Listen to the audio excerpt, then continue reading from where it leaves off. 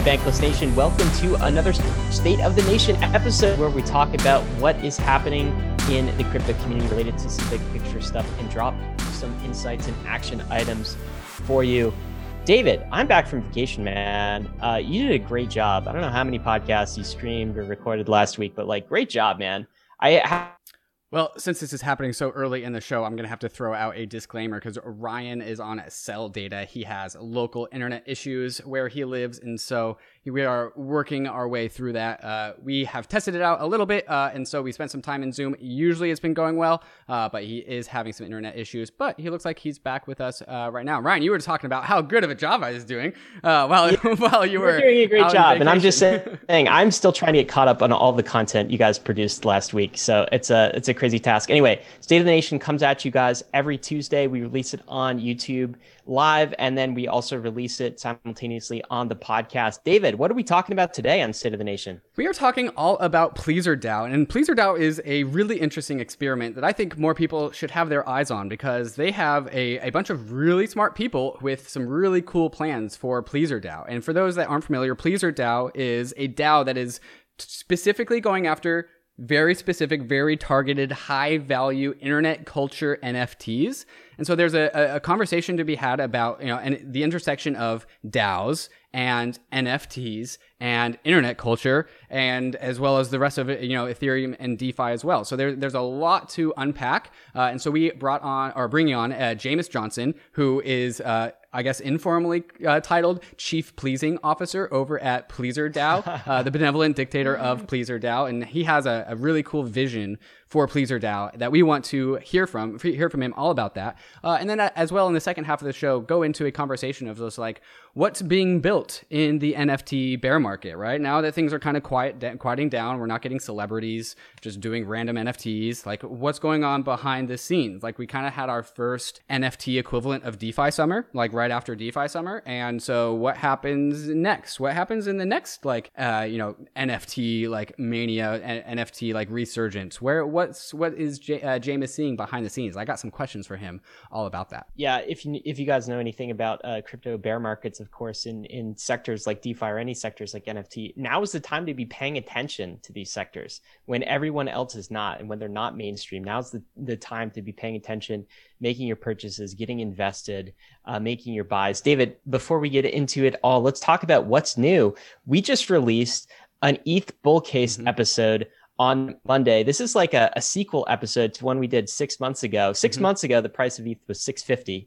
We had 3 ETH bulls on, and they called for much higher prices across the board. We got those high prices, went all the way above 4K, and now we're back in kind of doldrums, I guess. I mean, we're above 2K. Right. It's phenomenal, right? But it feels like the market has cooled down from some of those highs. So it was a great opportunity to bring the bulls on again and to get their takes. What do you want to say about that episode? Yeah, I think we're going to continually do this bull case for Ethereum episode every roughly 6 months or so because, the bull case for Ethereum changes roughly every 6 months. And so this is going to be a reoccurring theme just to keep ourselves updated with the general valuation thesis and ideas of Ethereum at large, right? It's a moving target, and so it's going to be a consistent piece of content to come out of the Bankless sphere every 6 months or so. Eric Connor took his leave from the cast, and we brought in Cyrus Unesi, who added a great alternative perspective that we didn't get the first time, and so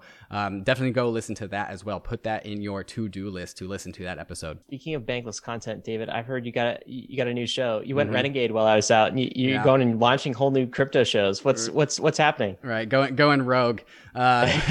So we are launching Top Signal. We announced it literally a week ago today on the last State of the Nation, which with my co-host Michael Wong, who's now going to be the co-host of Top Signal. It's all about comedy. It's all about entertainment. It's nothing we say or do or anything on Top Signal will be fact checked. So everything is in a superposition of the best alpha you've ever heard and a total shitpost. Pardon my language. But it's going to be an opportunity to unwind and relax and actually make and produce some content for you, the listeners, to consume content that feels like content comfort food, right? Let's create a different vibe with like crypto podcasts. And so we got some pretty cool bits and gags lined up where there's going to be some drafting going around and some points being allocated. We got some plans. And so if you are a Bankless DAO member, you get access to the Zoom webinar. And so the Zoom webinar link is in the Bankless DAO Discord channel right now. And so the Bankless DAO is actually going to be like our audience, right? And we're going to find ways to interact and engage with the audience and pull the audience and make sure that they are a part of the show.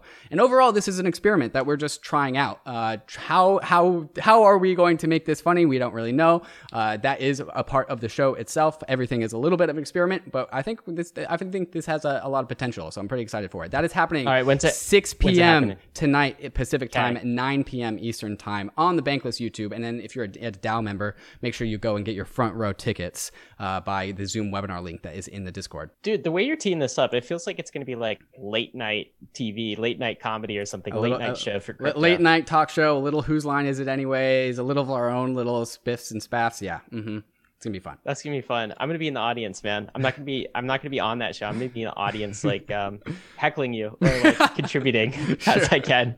I'm really looking forward to that, though. Okay, last thing before we get into the episode: Ledger and Paraswap. That is kind of the Marvel team up. I know both of us have ledgers. Everybody in the Bankless community probably has a ledger, but you can now do some really cool stuff with it, David. What is Ledger announcing here? Yeah, the cool thing about specifically the Ledger Live app, if you have not tried out the Ledger Live app, make sure you go try it because it is a piece of software. Like, especially when newbies come into this space and they're like, all right, I want to go try this DeFi thing. Where do I go? Where's like the DeFi place? Ledger Live is actually the DeFi place. They are, as DeFi gets built out, more and more apps are going into Ledger Live, the software. And so if you want DeFi all in one spot, check out Ledger Live. They just integrated Paraswap. Paraswap is a DEX aggregator, so now you can swap your tokens, swap your Ethereum tokens through Ledger Live using Paraswap. When Paraswap does all the hard work for you, gets you the best rates, gets you the best quotes, and it's all accessible through the Ledger Live app. So check that out. There's a link in the show notes if you want to go and try that out. New way to use your Ledger, and of course, Ledger is bankless technology, which we really like and support around here. All right, David, I'm going to start with the question I ask every single state of the nation, which is, what is the state of the nation today, sir? The state of the nation is pleased. We are pleased this week. We're talking to PleasrDAO, and so I'm pretty pleased that we're talking to PleasrDAO. Disclaimer, I'm a part of PleasrDAO, and so there's my disclaimer there. But also, we're pleased that ETH is back above 2K. And I wrote in the Market Monday this week that the window of opportunity for ETH really just like falling through this like 2K floor and really going down to previous all-time highs, which is what the bears were calling for. I think that window is closing, and I'm pleased that that window is closing. And then also, Ryan, I'm also pleased to have my co-host back. I missed you last week. You know, it was great. It was great to have some time away from crypto charts. I probably only checked prices like once a day, which is like a record low. I don't know, 99% reduction in price checking for me. And I didn't, check socials either. So it was nice to be back. It was nice to be away, but it's also nice to be back. I'm feeling refreshed. I'm excited to dig back in with you here, David. So I'm pleased to be back as well.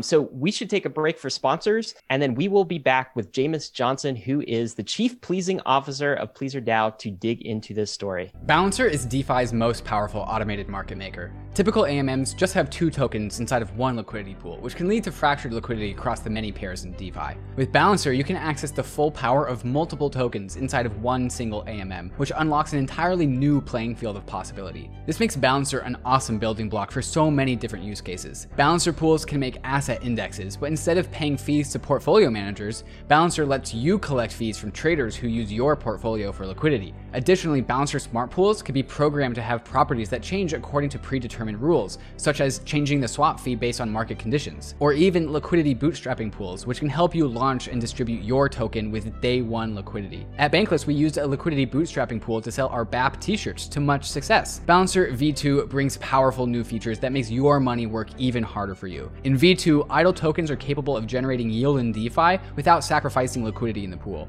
To top things off, Balancer is reimbursing gas costs with BAL rewards, meaning that your gas fees are reimbursed up to the cost of the transaction with the Balancer governance token. Balancer's mission is to become the primary source of liquidity in DeFi by providing the most flexible and powerful platform for asset management and decentralized exchange. Dive into the Balancer pools at pools.balancer.exchange today.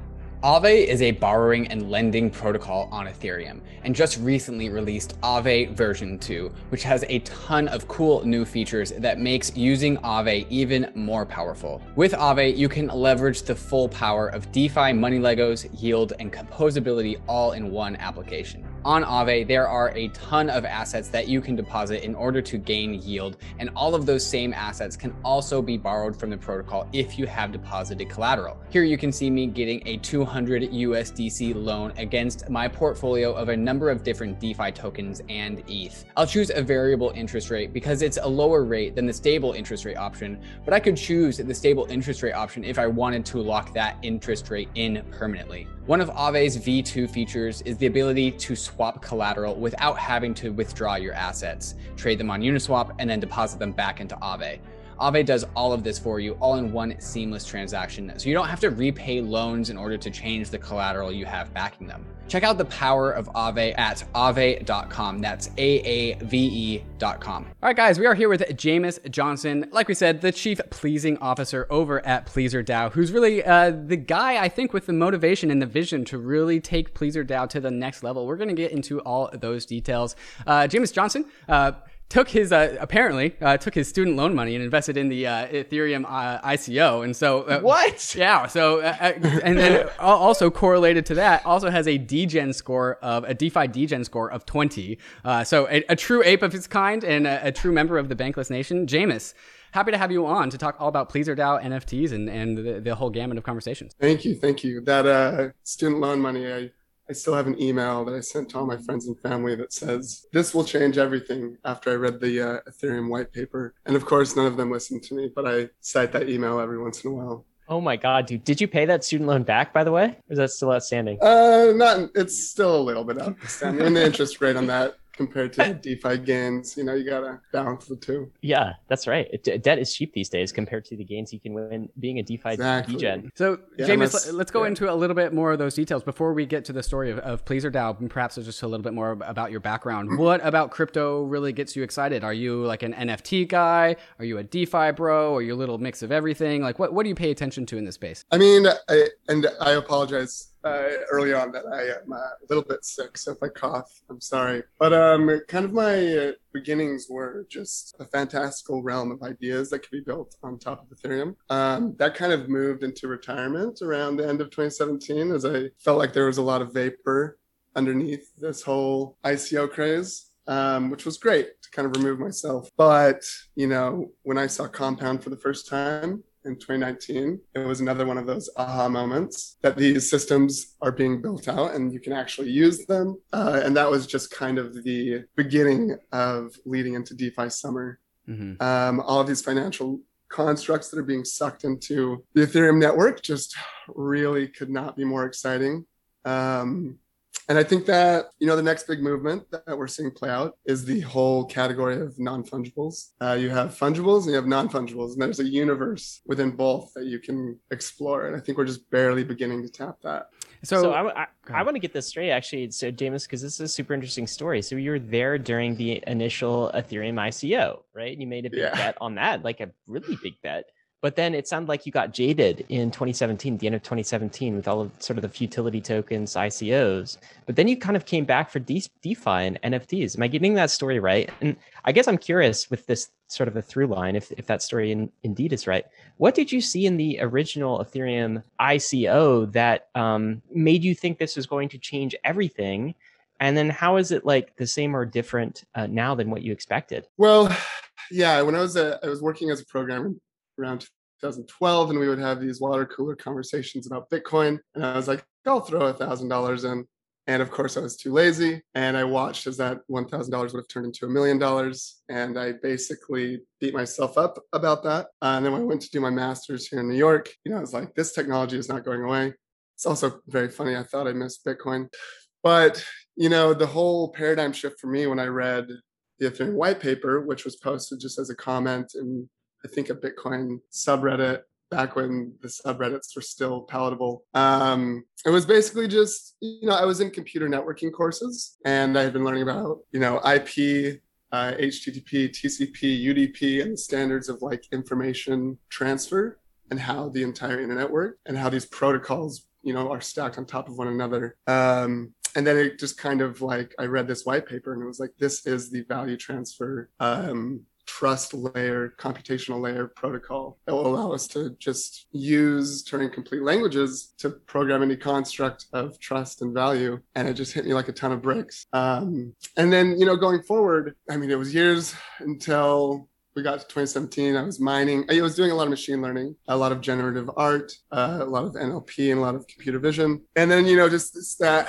slow tug of crypto pulling you in. 2017, I was kind of moonlighting as an investor. And I think towards the end, it just got so scammy and so like post a white paper with a team, and that's all you have to do to raise $4 billion, you had your EOSs and Ripples and IOTAs and but there wasn't, that Vitalik tweet, have we earned it yet? And I think I just got so overwhelmed with the amount of stuff I had to sift through even to find the gold nuggets and, the diamond in the rough. And it was almost just like a natural retirement. It was like I was just overwhelmed. And I was like, I'll just turn these hands into diamonds, let it ride. I know the future of Ethereum is strong. And that took a lot of mental capacity to watch it ride down 95%. But I was strong enough in my belief that this was the future. I do not at all think we're in a 2017 bubble situation. There's just too much utility undergirding the system. And I think that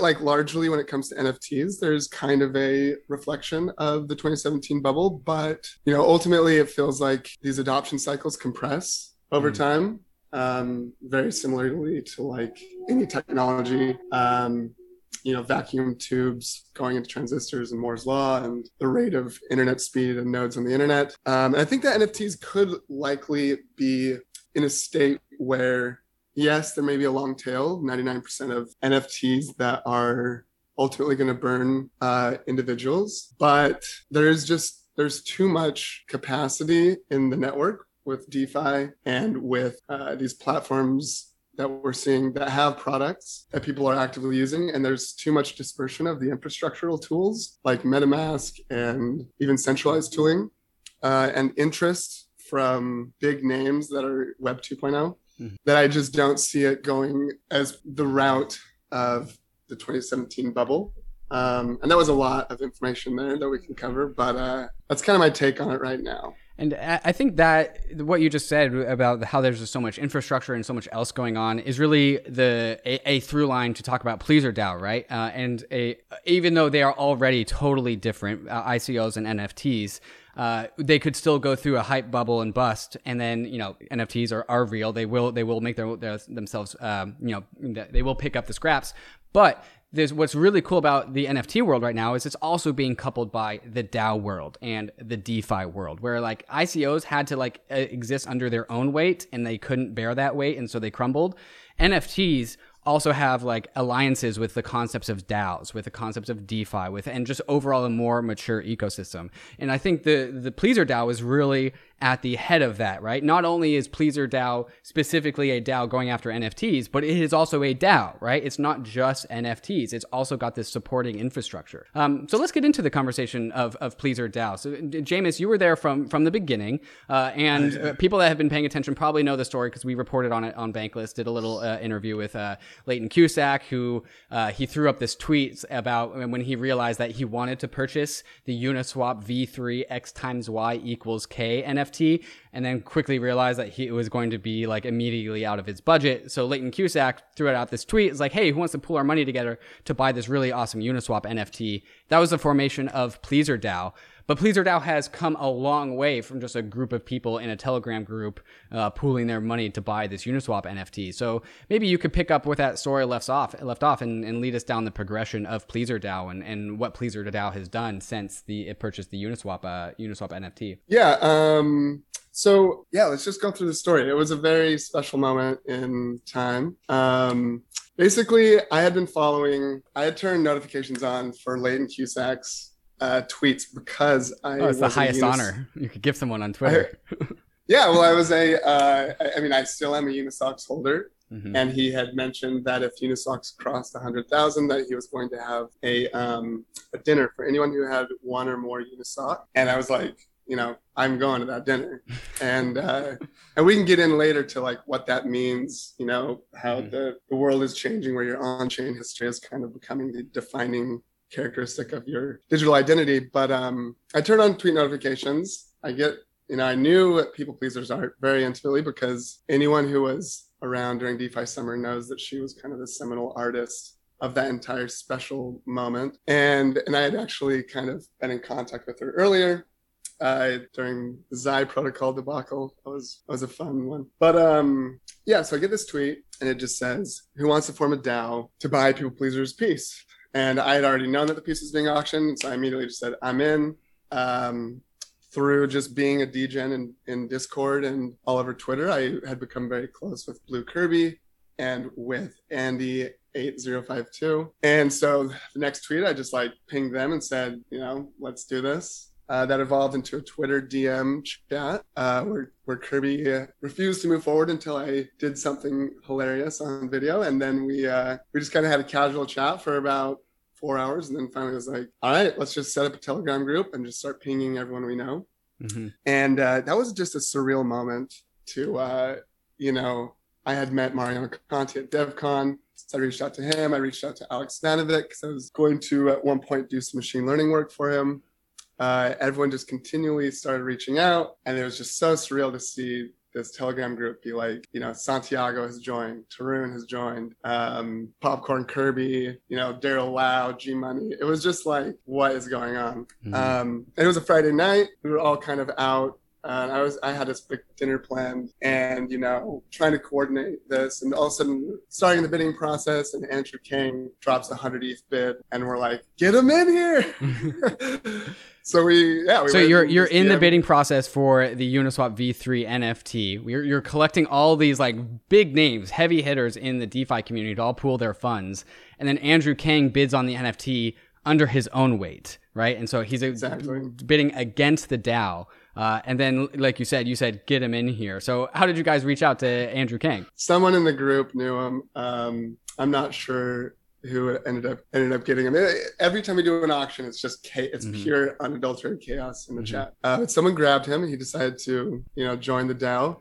And so this is a really cool story about DAOs at large, is that instead of DAOs being the PleasrDAO being competitive with Andrew Kang, they're like, Andrew, just come join the DAO and be aligned with us instead. Like, pool your money with us rather than competing for us. And I had sort of this come to Jesus moment that night where it was like, the future of art collecting and even, investment clubs is absolutely going to be DAOs. Guppies will form a larger entity to compete with whales. Mm-hmm. And in the end, it was like these DAOs are going to roll into their own cultural identities that kind of permeate across all these different platforms and protocols with like capital organization. And instead of just being an individual roaming around Web3, you'll likely become, a member of or a subscriber of an ethos and a participant within a larger organization. And DAOs have been around for a long time, but these like private DAOs have struggled to really take off. And I think we're really seeing a very compatible merging of art collecting and cultural curation, and even like angel investing. Those concepts I think are being married very seamlessly with DAOs. And, we're very rapidly seeing these NFT platforms in particular, but also Web3 blogging platforms like Mirror, and like portfolio display platforms like Gallery.so really quickly understanding and deploying features to embrace DAOs. I think DAOs will be a first-class citizen. In Web 2.0, you have your cultural identity that's inside of a walled garden like Instagram, but ultimately we're going to have more of an amorphous, fluid identity. And I think DAOs will, it's kind of like the word e-commerce. Eventually, you're going to have that moment where DAOs are just a known word, or maybe you don't even have to have the word DAO. But yeah, I mean, you saw Party DAO came out and basically just re-engineered the process that we did with X times Y equals K. So now there are even decentralized tools where you can just say, I do want to bid on this piece. Automatically forms a collective, distributes tokens to all the people that participated. And, the future is absolutely collective organization. So we finish up with talking about PleasrDAO purchasing the X times Y equals K, but immediately PleasrDAO kind of became something even bigger than that. It started off as just trying to purchase the GIF, but then it turned into something more. Was there like a moment where PleasrDAO went from just like a single purpose DAO of owning this one NFT GIF to something grander? Was there like an inflection point, or like what was the transition between like, hey, now that we have this NFT, what do we do next? Who asked the first question, like, what now? Yeah, I mean, those first few weeks were pretty fun. Just a bubbling of a lot of ideas. And we were very much all over the place. But like, I wasn't even like known that we were going to continue this journey. Largely, we could have just stayed in the realm of holding this piece and doing something fun with it, or selling it, or, just kind of being the owners of it. There was as we were moving forward, people realized that we need hierarchy, at least a leader. And I offered, because my full-time job was degen lifestyle. And basically, I don't think I entirely knew how much responsibility that was going to entail. But I think the real shift came. I mean, I was drafting vision documents, and I was drafting, trying to harness the energy of different ideas and focus on a certain path. But ultimately, I think it came when SotN happened. Mm-hmm. And that was kind of a moment that we knew that we were on the map. That is a very fun story too, which has not been public if people want to hear that. Yeah, no. Let's hear the quick story about how you got this SotN NFT. Well, I can't remember who dropped it in the chat. It may have been Alex Vanovic. There were other NFTs that we rejected. Going after, but people were excited about, but we still didn't really know what our ethos was. And someone dropped the SotN NFT, and it was basically like, yeah, we all want that one. We didn't really have a clear path forward. We thought, hey, let's raise some money. In the meantime, after X times Y equals K, we were able to do like a fork of compound contracts, I believe. Mm-hmm. And we created our own token called Peeps, and we distributed pro rata a portion of those tokens to the people who contributed money to the first auction, which, by the way, the first auction we had to just give someone, I think it was Leighton, we sent him all of our ether to be the bidding individual, because it was too early for DAOs to even connect to these systems and bid. But ultimately we moved to a multi-sig. We put the NFT assets into that multi-sig. We have a token underlying the ownership of those assets. We have remaining ether. We're going to have more protocol network tokens and fractionals in that multi-sig. But we were lucky enough to have Mariano Conti to kind of just lead the construction of that governance token. And so we essentially, it was about 12 hours before the auction end of SotN. And I'm in bed and I get a DM from People Pleaser, and she's like, are we getting this SotN piece or what? And it was one of those, those late night moments that are so familiar to all of us, where you're like, oh shit, let's go. So I just get out of bed, I'm in my robe, and we have a lot of members in Singapore and Taiwan. And so I'm just communicating with the Asian members and basically saying, look, we're going to raise money to buy this. And I think a lot of power of DAOs, and, the biggest power of DAOs and multi-sigs is like capital efficiency and the ability for capital to move at the speed of information. And I basically stayed up all night.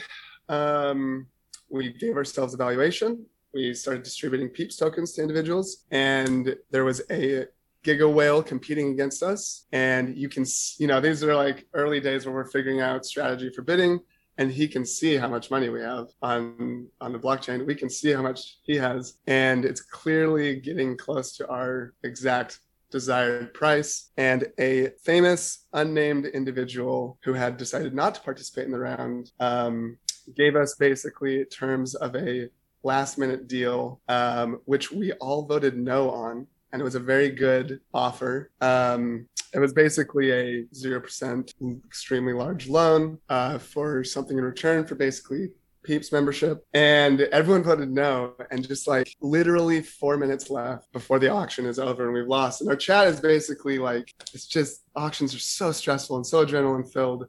And our chat is just kind of like feeling defeated. And one of our members just said, "You can have half my peeps. I don't care." And then another member was like, "You can have half my peeps. I don't care." And he's like, "All right, let's go." And he beams in a large sum of money into our DAO with 4 minutes left on the clock. Meanwhile, we cannot connect to the auction house through the multisig, and Mariano Conti has to write a custom, function call that then has to be verified by 3 of the 5 multisig holders. We are all trying as fast as possible to, execute that transaction. I just throw gas up to 500. And we thought we lost it. We got one last bid in with 5 seconds left. And that was the final bid. And we were able to take it down. And that's a story that no one knows yet. So it's a little bit of an insight into the chaos that is. I mean, it's crazy. These things are like very organic, chaotic organizations at this stage. Like every DAO that has some sort of traction, I found has been like that.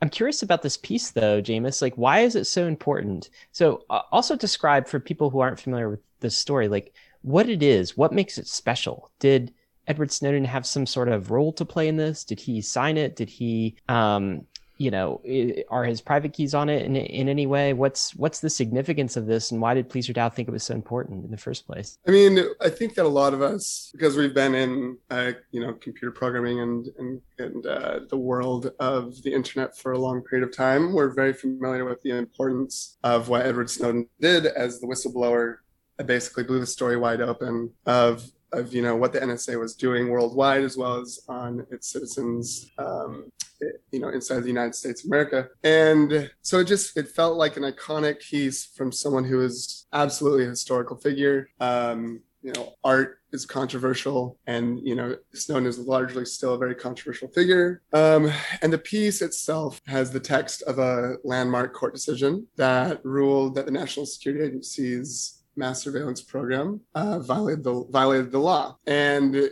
that all came from Edward Snowden's decision to leave the country and his family and friends and, in a way, sacrifice his life to inform the public of what was happening, beneath their nose. And on top of that, we are huge fans of donating to charities. This was for the Freedom of the Press Foundation, and we doubled their annual budget overnight, which is pretty exciting for us. And that's also a part of the X times Y equals K Uniswap story that we also miss, is that all of the revenue for the Uniswap NFT also went to charitable donations. And so not only are these two pieces of internet history, but all of the revenue from both sales went to charity. Right. I mean, yeah, so X times Y equals K, as well as Apes Together Strong, went to against Asian and Pacific Islander hate. The Tor piece went to the Tor Foundation, and the Doge piece went to a lot of children's rights foundations in Japan, as well as the Red Cross World Food Program. And I don't think we limit ourselves to charitable auctions. We do want to, we're not going to be a nonprofit. We will be monetizing these assets, but there's nothing that makes you feel better than being able to give back. So how would you describe the desirable NFT for PleasrDAO? Like, what is the perfect NFT? Does charitable donation like tick a box, but it's not a required box? And like, why did you pick Doge? Why did you pick like the Tor browser NFT? Like, what's the theme of the gallery, the art gallery that the PleasrDAO is trying to produce? And is that even a concrete like conversation that you guys had, or is it just kind of like a rough consensus kind of thing? There is always conversations about isolating that vision, but we're also willing to broaden our horizons at all times. There is an element of just consensus. Like, this group formed around one ideal, and so we ultimately do share a lot of overlap in like what we desire, right? And these things play out in real time in the chat. We do try to find guiding lights and guiding principles. I think Muni, who's a member, said it best. We want to be the museum of internet culture. There are a lot of important moments in internet history. People pleaser defined DeFi summer. Snowden defined, he's the whistleblower of the ultimate surveillance program on the internet. Tor is the definitive privacy protocol. And Doge is in our opinion, the top dog internet meme of all time. And so I think that is right now, I think that's our guiding principle, but we're not limiting ourselves to being too serious. I think the acquisition of Doge really kind of defined that we're not just going to stick with, being a museum. We also want to be broader media, culturally identifiable organization. Interestingly, the bidding war for the Doge piece itself was its own meme because everyone kept on bidding meme numbers.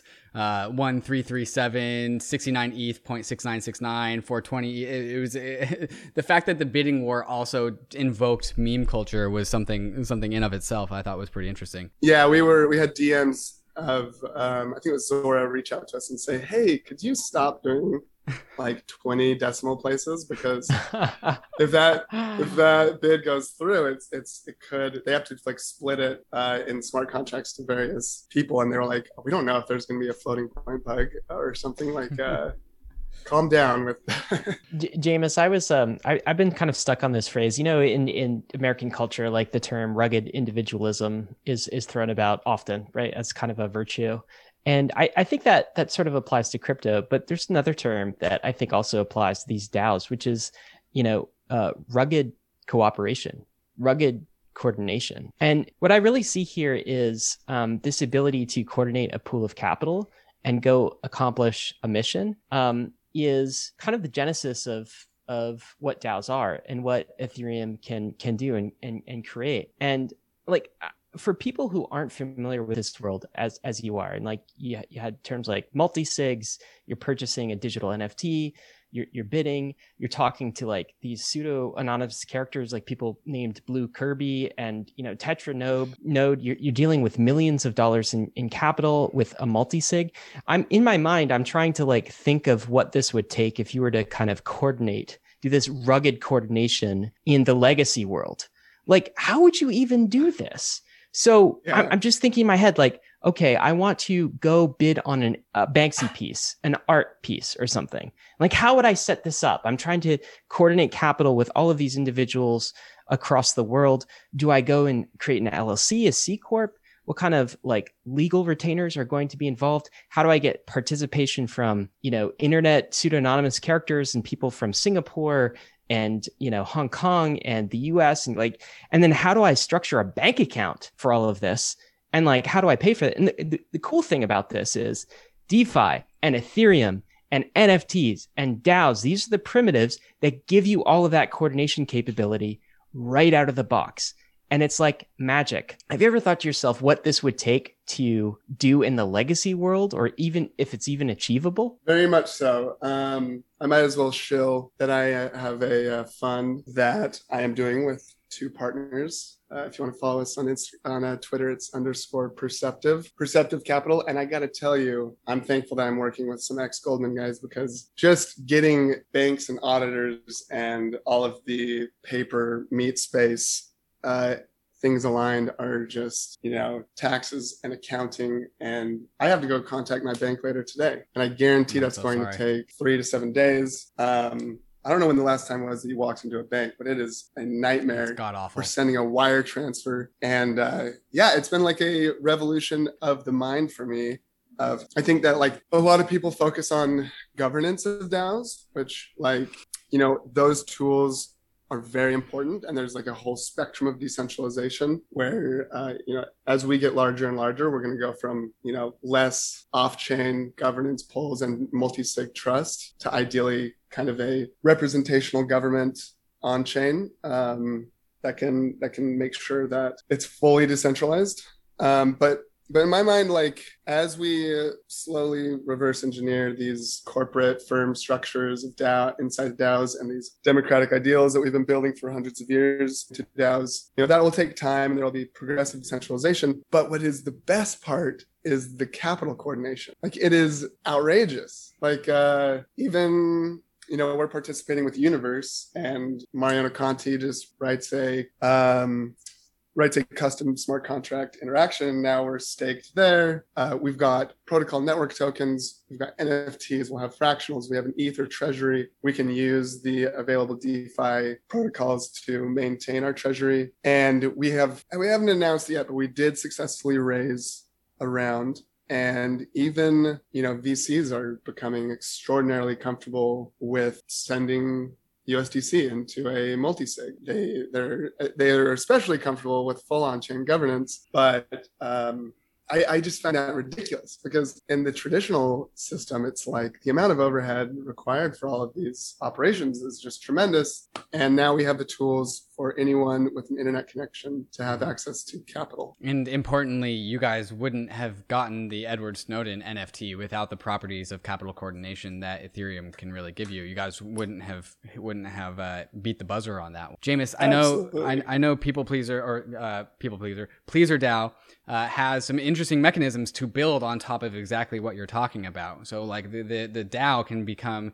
even more orchestrated, even more formal. I know you got some plans and some visions for PleasrDAO. I want to get to those conversations, as well as ask you just overall what's going around with the NFT world at large, the platforms that are innovating during this quote unquote NFT bear market. So I'm going to ask you those questions right after we get to some of these fantastic sponsors that make the show possible. Bankless is proud to be supported by Uniswap. Uniswap is a new paradigm in asset exchange infrastructure. Instead of a cumbersome order book system where trades are matched with other humans, Uniswap is an autonomous piece of software on Ethereum, which is what Ryan and I call a money robot. No human counterparties or centralized intermediaries, just autonomous code on Ethereum. Input the token you want to sell and receive the token you want to buy.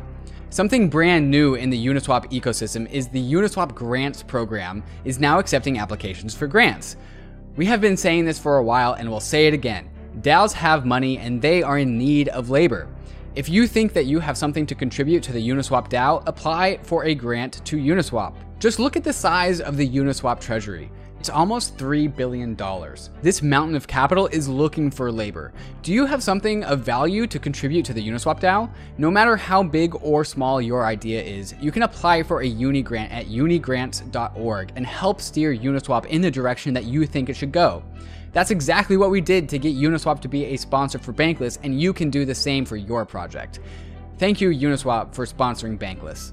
Gemini is the world's most trusted cryptocurrency exchange. I've been a customer of Gemini since I first got into crypto in 2017, and it's been my main exchange of choice to make my crypto buys and sells. Gemini is available in all 50 states and in over 50 countries worldwide, and on Gemini there are markets for over 30 various different crypto assets, including many of the hot DeFi tokens, and it's one of the few exchanges that has liquid DAI markets. Gemini just launched their Earn program, where you can earn up to 7.4% interest on 26 various crypto assets. If you're tired of paying fees in DeFi, or you don't want to worry about DeFi exploits, but you still want to earn interest on your crypto assets, Gemini Earn is the product for you. Another product I'm stoked to get my hands on is the Gemini Crypto Back Credit Card, which gives you 3% cash back on all of your purchases, but paid to you in your preferred crypto asset. When I get my Gemini credit card, I'm going to make sure that I get my cash back in ETH. So whenever I buy something, I get a little bit of ETH bonus back to me at the same time. You can open up a free account in under 3 minutes at gemini.com/gobankless. And if you trade more than $100 within the first 30 days after sign up, you'll be gifted a free $15 Bitcoin bonus. Check them out at gemini.com/gobankless. All right, Bankless Nation, we are back with Jameis Johnson of PleasrDAO. And PleasrDAO has some plans, and we want to hear about them. And so Mechanism Capital recently invested in PleasrDAO. And Jameis, you and I have been talking about some concepts or ideas that I know you've been thinking about to kind of take PleasrDAO to the next level. So tell us what's in store for PleasrDAO, and maybe use this as like a model for just overall the growth of DAOs infrastructure and the growth of the maturity of the NFT ecosystem. Yeah, I mean, there are not many DAOs, art collector DAOs, private investment DAOs, smaller DAOs have bridged this gap from 50 members to worldwide available membership. We very much so look forward to getting everyone access to becoming an investor in our ethos and our principles and our underlying assets. And I think that, first and foremost, our membership is DeFi native. We are looking at a lot of various interesting protocols and DeFi technologies that we can use to kind of bring our pieces back to the people. That's one of our driving principles, is we want these pieces to be accessible to everyone. Hold out, the traditional art world, oftentimes you find that famous pieces end up in vaults and they're purely a investment play. While these are definitely investment plays for us, we want to open up access to anyone who wants to become a member or just hold Peeps tokens that represent ownership. There are specific plans to get those tokens in the hands of people. I will say that, we are looking at airdrop mechanisms. I think that we're very interested in people who are in the NFT space, as well as people who are charitable. Hint, hint, the Alchemix hack. I think that there's a lot of on-chain activity that kind of proves who you are as an individual that we can leverage. There are other mechanisms that we're exploring, we are exploring all of the classic yield farming, liquidity mining techniques. One of our members is releasing a fractionalization protocol. And I don't want to say too much, but if you are interested in working with us, we're trying to create a community. I would DM either myself or PleasrDAO Twitter. You can just DM the words Doge. And we will start to, once that's solidified, we would love to bring you into a little select group community where we can all work together. My Twitter is _Jamis, Jamiis, and the PleasrDAO Twitter is PleasrDAO. So definitely DM us. Just DM us Doge, and probably in a week or two, we can start building a community around our plans there. So we're all extremely excited. I'm curious here, right? So Mechanism Capital, this is a VC firm, right? DeFi, crypto native VC firm. I'm curious about their investment thesis here. I think they said it, and I'm reading a post here. Why did they invest in PleasrDAO is kind of the question I have, right? And they said it's like investing in an art fund run by professional curators. And art funds traditionally have outperformed the S&P over the last 25 years. But they also say they are investing in the DAO brain power and the DAO community. This is sort of a play in both. Play. Yeah, it's a talent play. It's a curation play. It's an NFT play, all combined. But there's definitely an investment thesis here. It feels like for somebody like Mechanism, Capital. I'm just curious your general thoughts on that. Is just how does somebody invest in the NFT space? And how does somebody even invest in a DAO like PleasrDAO? How should they think about these types of investments? Are they buying a community? Are they buying a set of assets? Do they not really know what they're buying? They're just buying future potential. What are your thoughts there? Well, I think Redphone Crypto, who's a member, had a really nice tweet, and I cannot remember it exactly, but it was along the lines of, we rebuilt finance and value, and now we're rebuilding culture and basically culture. Suzu talks a lot about the value. The bull case for Ethereum is just one point, is how do you value all of culture? We don't know the answer to that. I mean, you're seeing a lot of the big dogs come on. I've talked to people in back channels that these big Web 2.0 companies are actively looking to integrate NFTs. TikTok is definitely going to be integrating NFTs. I think OnlyFans is as well. I think that there is a huge just media and culture and fine art play here that is just at its inception point right now.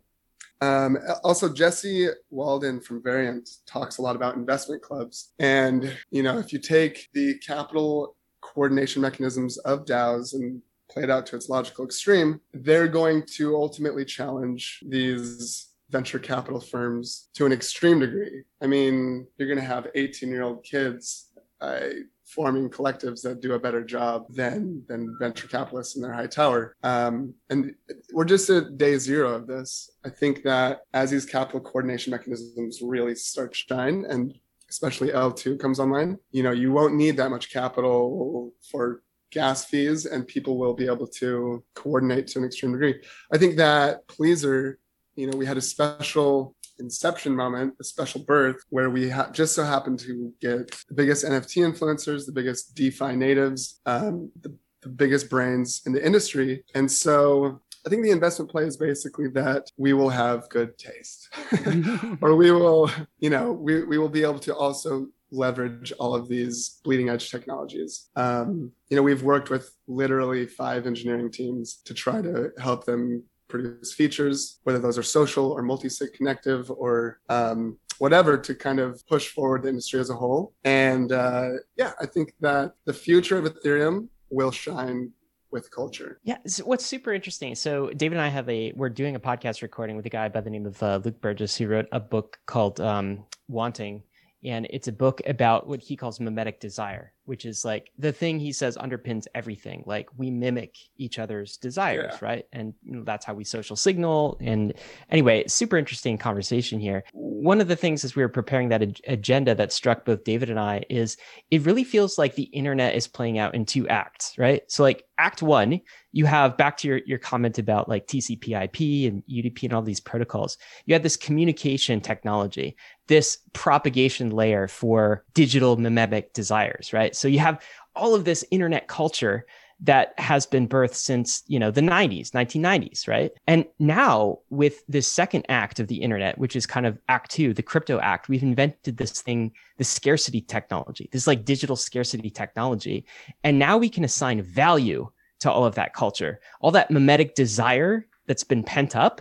We can actually like assign value to those things and trade them in DeFi markets and coordinate capital around them with all of these tools we've created.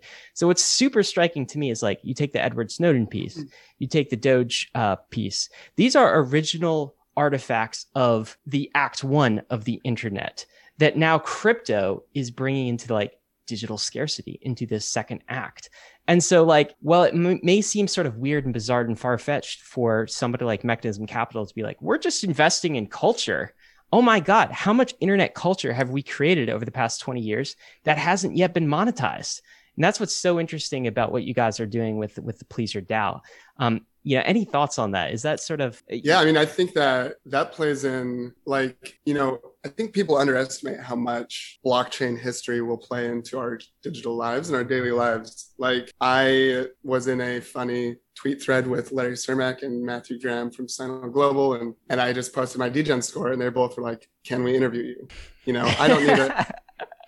And it's like, you're going to be doing away with credit scores in the social realm. You're likely going to be doing away with follower counts. You might be doing away with resumes. The proof will be on blockchain of what you've done. I mean, that's why I followed Leighton Cusack's tweets, because I was like, I have these exclusive rights to participate in this event, this real world event, because of my on-chain history.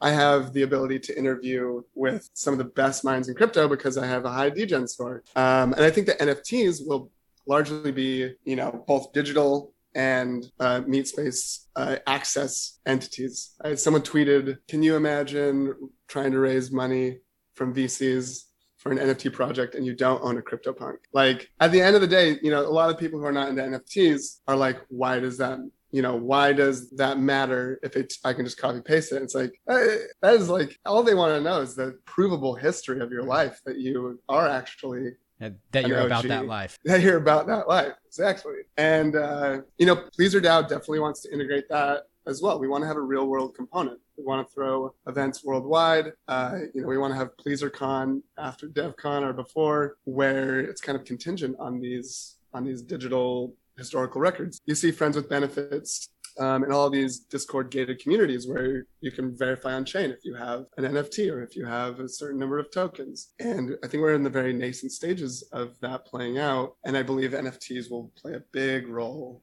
in that. This is what I think Bankless listeners should prepare themselves for. Crypto natives is what we call them, on the platform, is like your on-chain history, your DGen score, that is your new resume. Like what DAOs you are a part of, where you've worked, your reputation, like that's going to be part of how you are evaluated in this new ecosystem. And if you guys have listened to our Josh Rosenthal episode where we talked about the new Medici, this new crypto renaissance that is upon us, this is how you become part of the new Medici class, right? You have to like level up your scores. You have to participate. It's not a passive thing.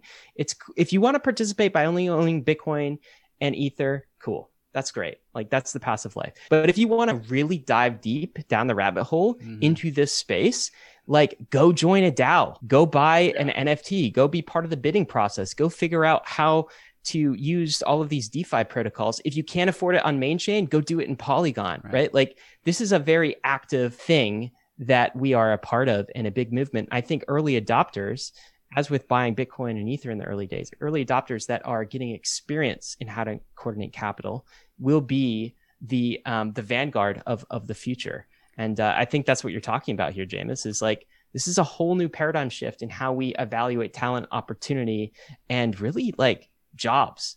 And it's going to affect everything that we do. Just to add on to that, before I throw it back to you, Jameis, there's like a certain amount of desirability of having like a large on-chain footprint, right? If you were the average DeFi user throughout 2018 and 2019, you got over like $40,000 to $60,000 worth of airdrops. If you just use the average protocols. And what a degen score, what that really is it's just measuring the magnitude of your on-chain footprint. Like how much surface area has your specific Ethereum address touched in all of DeFi? Have you touched every single contract on Ethereum? Well, then you have a DeFi degen score of like 1. You are the most degen person ever. And like to some degree, that's your experience. That's like what you have done. And having that instantiated on chain is a useful thing to prove to other people that you are, like I said, about that life. Totally. Could not agree more. It's like a play, instead of pay to play, it's going to be play and earn. I think largely in the future, we're going to have much more of a gamified digital life. Even social will be more gamified. And yeah, I mean, you see it play out with like even Wall Street bets. Everyone's becoming finance native. And I think that as the financial system gets more digitized, it's just going to play a part in everyone's daily lives a lot more. So Jameis, one of the reasons we wanted to bring you on is to hear about what's going on in the world of NFTs as it's kind of going through its first quiet period, right? It's gotten a lot quieter. There's a lot less going on. We still have some of these big name NFTs coming out like Doge that kind of, grab some headlines, but no longer. Jay-Z's did something, right? Like last week. Jay-Z released something. Stuff's still happening, but like there's a lot of like very big things that are happening, but like the basal level of just like there's no more like CryptoPunk forks. It's quiet time in NFT land. What's getting built? So like I was paying attention to NFTs while it was going through its hype mania, but like now that it's kind of quieted down, I've stopped paying attention to it so much. What's going on behind the scenes? Like who's building what? What's the competition like? What's going on? First off, it's not an NFT bear market if you have a Bored Ape Yacht Club. That's true. Bored Apes are the bull market inside of the NFT ecosystem right now. That was a very fun project and I think they're doing big things. And CryptoPunks have seen I think their floor just rose by like 5 ETH, probably largely from Jay-Z changing his profile picture to a CryptoPunk. That's pretty dope. That's pretty dope. Not gonna lie. I mean, I think that projects will continue to, iterate on the base layer of innovation, whether that's through like integration with DeFi or even just further decentralization. I think there's some problems of standards, like if you mint on one platform, it doesn't interact with another platform so seamlessly. I like what Universe is doing, where they're basically giving creators the capacity to build a DAO around their NFT projects. I think it's hard to predict what's going to happen in terms of like the innovations within specifically the non-fungible spec, because it's an entire universe of ideas. But what about on the issuance layer, like the foundations, the rareables, the places where people go to produce an NFT? Have you seen sort of any innovation or progress or development in that realm? Yeah, I mean, largely they're just building out features to integrate like DAOs as first-class citizens. They want to have more of a social component. They want to drive traffic to their entity in a way where people can interact with one another. I think that there's a lot of infrastructure being built that people don't know about. Like, I don't want to NFT encryption protocols will probably be coming online. And that's going to be like a base layer for allowing an entire world of renting out IP. You can issue a decryption key and you can revoke a decryption key, and I could sell or I could rent out my piece to a museum in Buenos Aires for the weekend or something. And IP, real world IP, bringing that on chain is something that's pretty heavy and is still a work in progress. But I think that components like NFT encryption, I think you're going to see one thing that at least I personally am very bullish on is the combination of L2s with NFTs and DeFi. I don't know if anyone's played the game Cometh, where you can literally play a game and earn money, and your spaceship is a NFT. I think we're going to see on layer 2.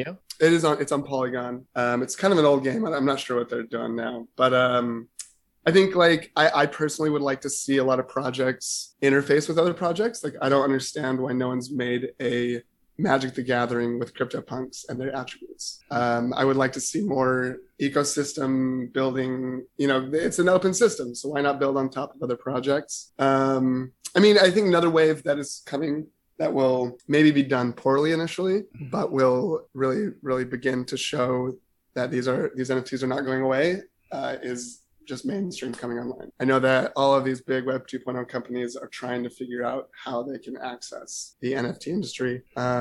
You saw Jack Dorsey yesterday. Todd was on a Twitter Spaces with Jay-Z talking about how Tidal is going to integrate NFTs. That's kind of my high level thinking of where the space is going. I think NFTs will be a huge media play. I think people are underestimating how much we're going to pull in. We always talk about DeFi pulling in these financial institutions, but what about NFTs pulling in media corporations? I think that wave is absolutely coming. It may look a little weird at first, and hopefully everything integrates seamlessly across multiple platforms. Do you have any ideas what the next big catalysts are going to be, right? So you have layer 2, maybe the UX needs to improve, this sort of thing. But it felt like over, in the winter time, just NFTs absolutely blew up, and it wasn't really clear what the catalyst was. But maybe there was a catalyst. And when do you think we'll see the next kind of mainstream moment for NFTs? It feels like, as David was saying, we saw this mainstream moment. Things have kind of died down. What things should we look for before seeing kind of the next big jolt into NFTs and it breaking into mainstream content? I'm not entirely convinced we're in a bear market. I think it might just be more reflective of the price of Ethereum.